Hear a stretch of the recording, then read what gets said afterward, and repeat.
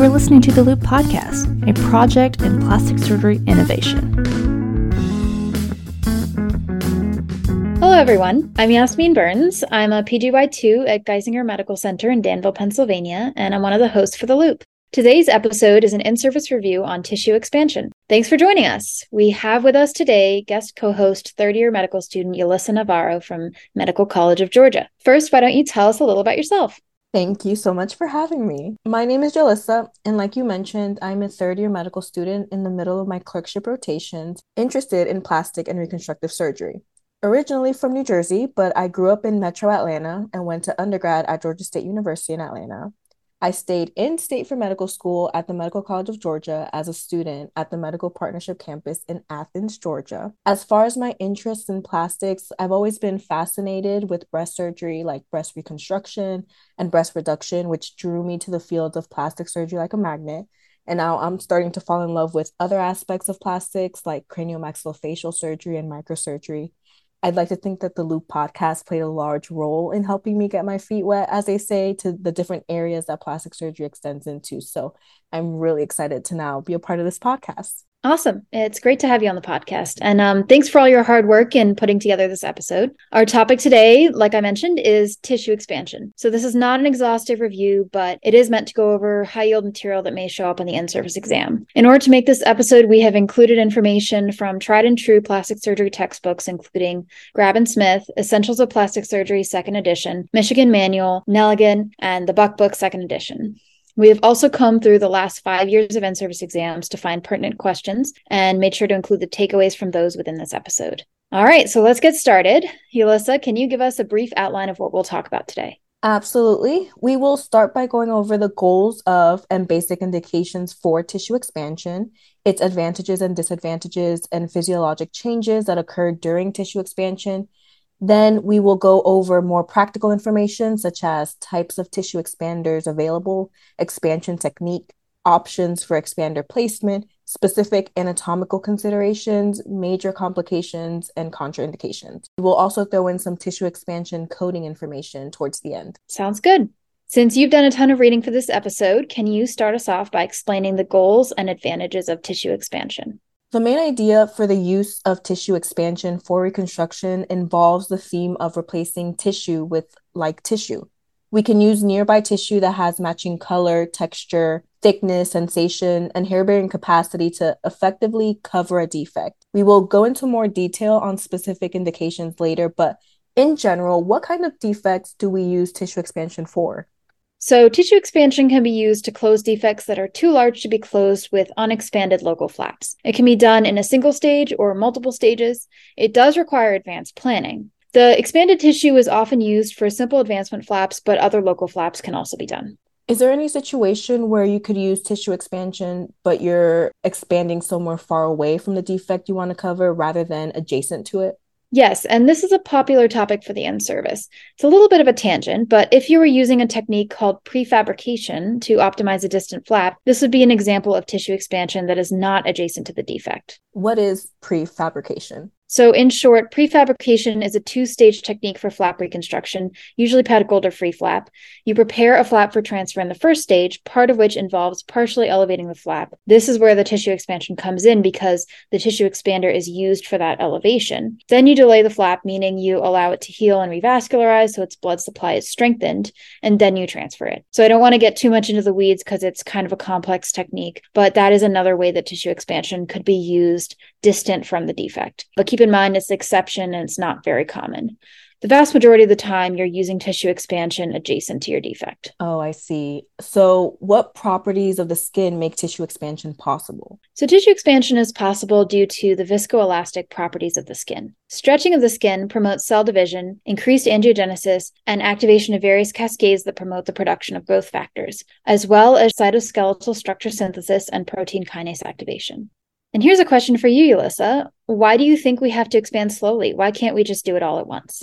Well, if you expand too quickly, you could cause tissue ischemia. So you have to strike a balance where there's enough pressure to result in expansion, but not so much pressure that blood flow is restricted. Yep, that's exactly right. So what is the creep phenomena and how does it play into effect in tissue expansion? Creep is defined as stretching of a material under a constant load over time. There are two components of the creep phenomenon that occur during tissue expansion. First, when a mechanical stress is induced on a tissue, the tissue undergoes mechanical creep. This is the skin's inherent ability to stretch. There is a displacement of fluid out of the collagen networks. Then the collagen and elastic fibers undergo microfragmentation. The fibers then realign into the expanded field of adjacent tissue. This usually occurs with acute stretching of the skin. Then you have biological creep, which is a result of mechanical stress over time after chronic stretching. During this time, you'll see increased fibroblast, collagen, and myofilament synthesis in the stretched tissue, increased mitotic activity, and neovascularization. So there's actual cellular growth and tissue regeneration in this type of creep. Over time, the tissue then experiences stress relaxation. So the longer the tissue is expanded, the less force is needed to maintain that tissue stretch due to new tissue formation. That makes sense. So during expansion, the different layers of the skin undergo specific changes. What are they? Good question, because this is a topic that's commonly tested on the in-service exam. Overall, the skin itself will have decreased elasticity and tensile strength. Then, starting from superficial to deep of the skin layers, the epidermis will be thicker due to hyperkeratosis and increased mitotic activity. The dermis can thin up to 50%. However, this can resolve within 2 years of expansion. Overall, the dermis will experience increased collagen weight due to more skin and decreased hair follicle density from tissue expansion. Any underlying muscle mass will be thin and reduced. However, and this is important to note, there's no loss of function in the muscle. You'll also see a permanent loss of adipose tissue up to 50%. You may see more adipose tissue loss, fat necrosis, and fibrosis with aggressive expansion. And then lastly, a capsule composed of fibroblasts and myofibroblasts can form around the expander. And due to increased angiogenesis, you'll see increased vascularity from the expansion. Well, that's a lot to remember. Definitely is. Just to recap quickly, the most important points, I think, are thicker epidermis, 50% thinner dermis, temporarily at least, less adipose, and if muscle is included, it gets thinner, but there's no functional deficit. So moving on from physiology to thinking through the process of tissue expansion, what if we are presented with a patient that can benefit from tissue expansion to cover a defect? What is a brief timeline of tissue expansion for that patient? Does it vary from patient to patient and defect type and location, or is there a similar outline of events that need to occur for everyone? Tissue expansion, like any procedure, varies on a case-by-case basis. In general, tissue expander type and placement need to be chosen depending on the defect. The wound must then be allowed to heal, which can take 1 to 3 weeks, and then the patient will start to undergo serial expansion. This can vary among patients and can be dependent on lots of things like scheduling, transportation issues, and also the characteristics of the defect that needs to be reconstructed. But in general, the serial expansion period ranges from weeks to months. Expanders are filled typically once a week or once every 2 weeks, and once the goal size is met, then there's a delay of about 3 to 4 weeks before the next stage of reconstruction. And then the next stage can even vary. So it might be permanent implant placement or flap reconstruction if we're talking about breast reconstruction versus just local flap advancement and closure. How do you know how big the expanded tissue should be to cover the defect? So tissue available for the reconstruction can be approximately calculated as the circumference of the expanded tissue minus the base diameter of the expander. As a result, the choice of expander is an important initial step for decision-making in tissue expansion. Actually, this would be a great place to introduce some variations in the expander types. Yulissa, can you walk us through some of the different types of expanders available? Of course. So the basic design of a tissue expander is usually an inflatable silicone elastomer reservoir with variable injection ports for filling, different base styles, textures, shapes, dimensions, and fill. Exactly. And we will talk through each of those. First, injection ports can be either remote and connected to the expander via tubing or integrated into the reservoir. So you'll want to be cautious with MRI for expanders in general because the majority of these ports can potentially interact with MRI magnetic fields, can cause malpositioning, port dislodgement, pain, burning sensations, or thermal injuries. So in general, when someone has an expander in, you want to avoid MRI. For the base of the expander, it can be rigid and only expand in one direction, which is the most common, or it can be soft, which allows for expansion in all directions. And then what about the surface of the expander? So what are the two categories there? And what about shape? The surface of the expander can be either smooth or textured. And then, like you mentioned, shape can also vary, which allows for a customization of expanded tissue, catering to the specific defect characteristics. For shape, the most common are round, oval, rectangular, or crescentic. Yes. So moving on to filling the expanders. You typically fill them with either saline or air. Saline is the most common, and air is lighter, though it can be associated with expander deflation due to partial resorption through the expander over time. What is the rule of thumb for how big you want the expander to be? You usually want the base diameter to be 2 to 2.5 times the diameter of the defect that you want to close. Okay. So anyway, as you can see, there are a lot of different things you have to think about when choosing an expander. You can also use multiple expanders to customize the shape of the expansion. And all of this will vary based on anatomic region, defect shape and size, and patient and surgeon preferences. How close can you place the expander to a defect?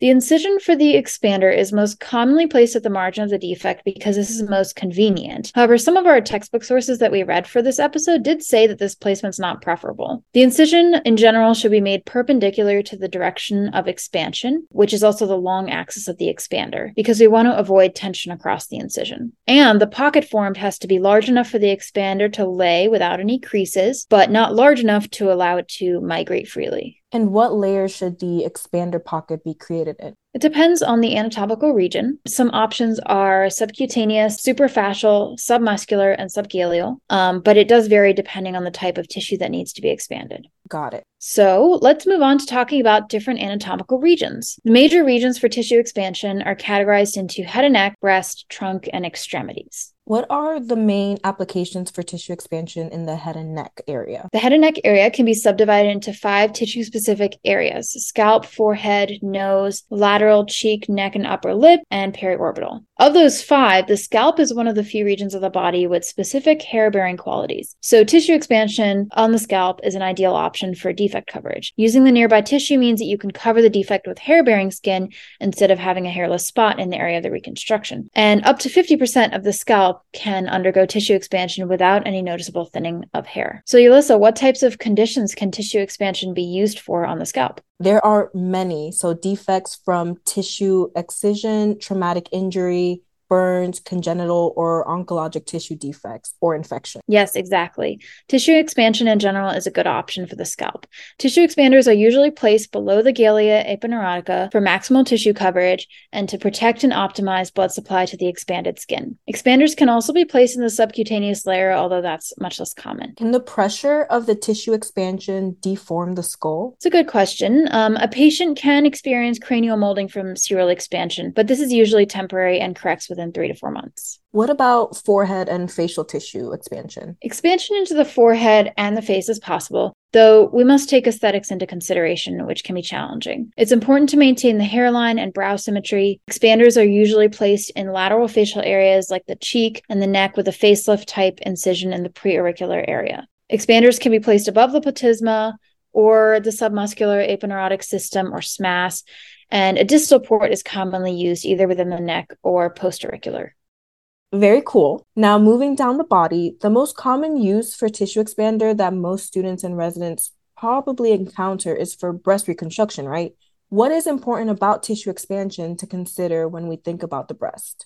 So tissue expansion is commonly used for post-mastectomy breast reconstruction, but can also be used for the correction of congenital anomalies and feminizing gender-affirming chest surgery. Most commonly, an expander with an integrated port is used, positioned within the mastectomy pocket for post-mastectomy reconstruction. There have been some questions on the exam about a history of chest wall irradiation and post-mastectomy radiation. How does this affect the tissue expansion of the breast? Well, we want to keep in mind that irradiation can increase the risk of expander failure, possibly due to infection, extrusion, or wound healing complications. So while radiation is not an absolute contraindication, there may be other surgical options for reconstruction that might be a better fit for irradiated tissues with fewer chances of complications. Oh, okay, I see. What else can tissue expansion be used for in the breast? Well, several congenital breast anomalies. To name a few: Poland syndrome, tuberous breast, unilateral breast hypoplasia, and it's also a good choice for pre- or peripubescent patients with asymmetric breasts that are still growing.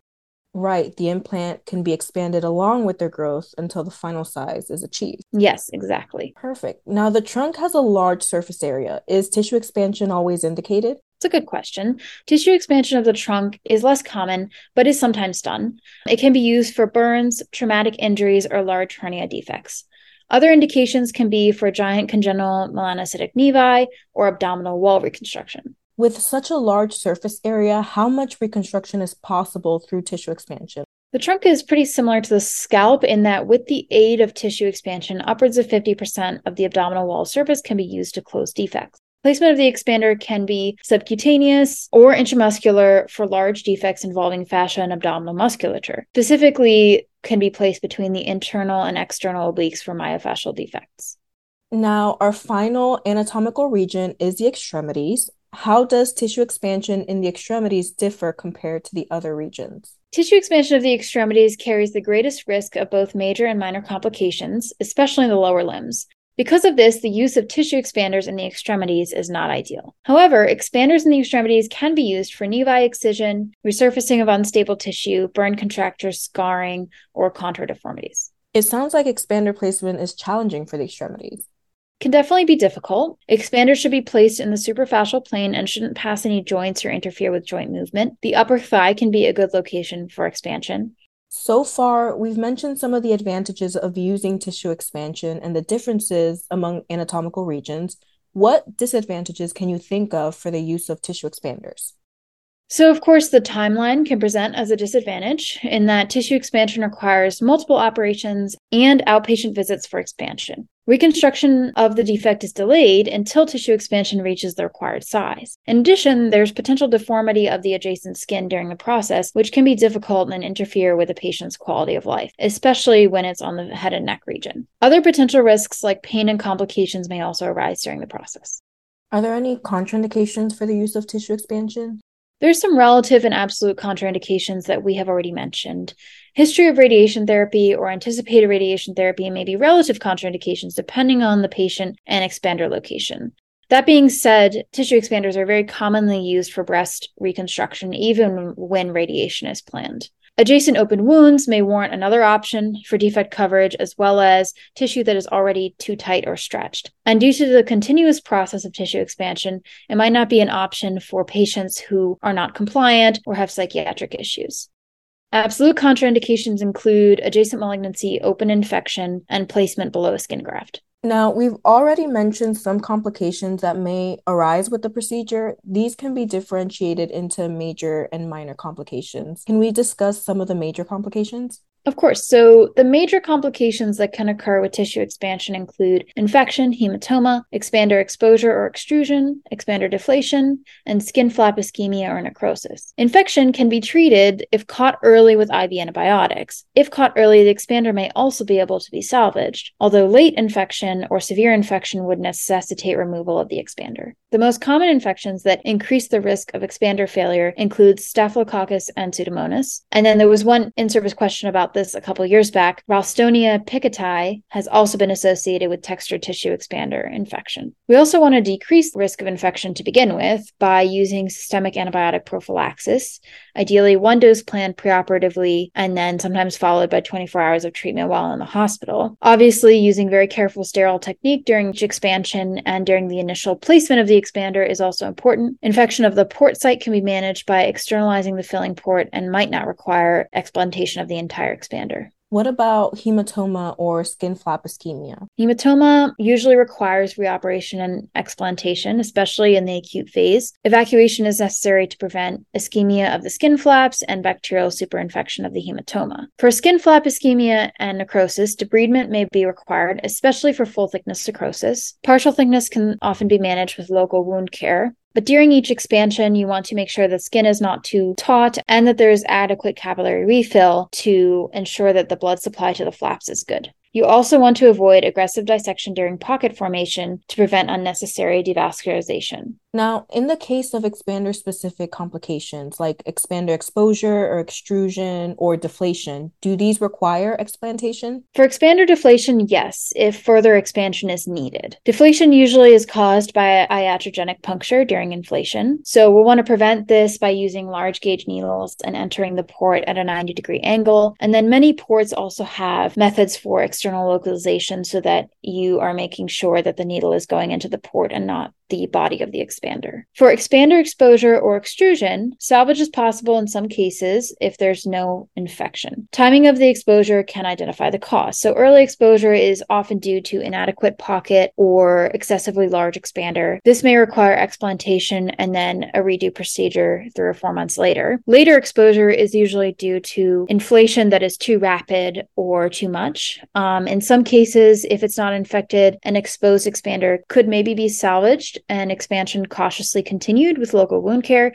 However, this is on a case-by-case basis and really depends on the surgeon comfort level. Minor complications usually do not necessitate explantation. These may be solved by small volume removal of the expander. So minor complications meaning pain, scar widening, cutaneous deformities at the donor site, or excess soft tissue, transient neuropraxia, temporary aesthetic concerns or tissue distortion, and seroma. Yeah, so those are good examples of minor complications, some of which will resolve with time and some of which can be fixed in secondary stage procedures. What are some of the risk factors that can increase complication rates? Well, we've already mentioned a few of the risk factors already. So the main risk factors for complications include tissue expander location in the extremities, especially below the knees, burn reconstruction, children below the age of 7, irradiated tissue like we talked about, and infection. And to close the episode out, we just want to touch briefly on some less commonly used types of tissue expansion.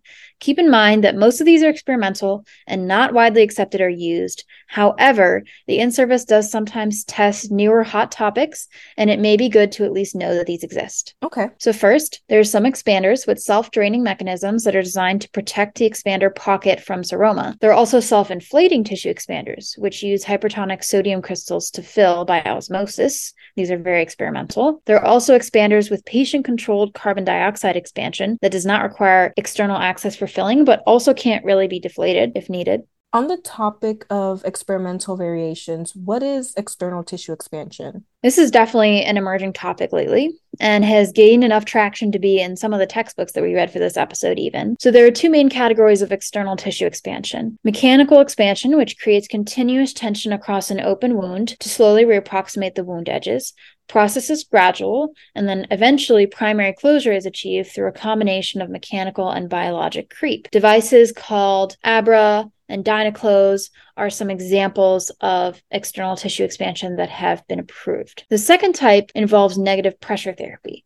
This includes devices like Brava for breast tissue, which is a negative pressure device placed over the breast and has been shown to enlarge breast tissue, although its longevity and safety are still concerns and is not very widely used. Finally, there are a few coding questions that have come up on the in-service exam that residents should keep in mind. Yes, that is correct. Always with the coding. So the main idea to remember is that tissue expander reconstruction is considered a major operation, which means it has a 90-day global period. So all postoperative care occurring within that 90-day period is covered under the CPT code, including expansion appointments and minor complications like seromas that require drainage. And those CPT codes wouldn't be tested on the exact numbers, but some examples: 11960, 19357, 19361. And those are considered postoperative visits.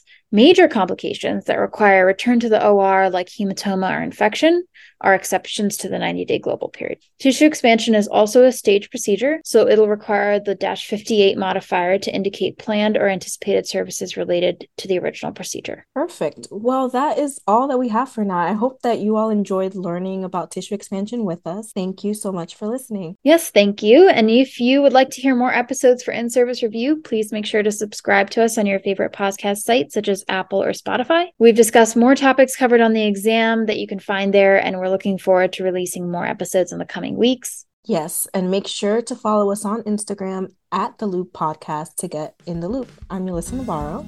And I'm Yasmin Burns. Talk to you again soon.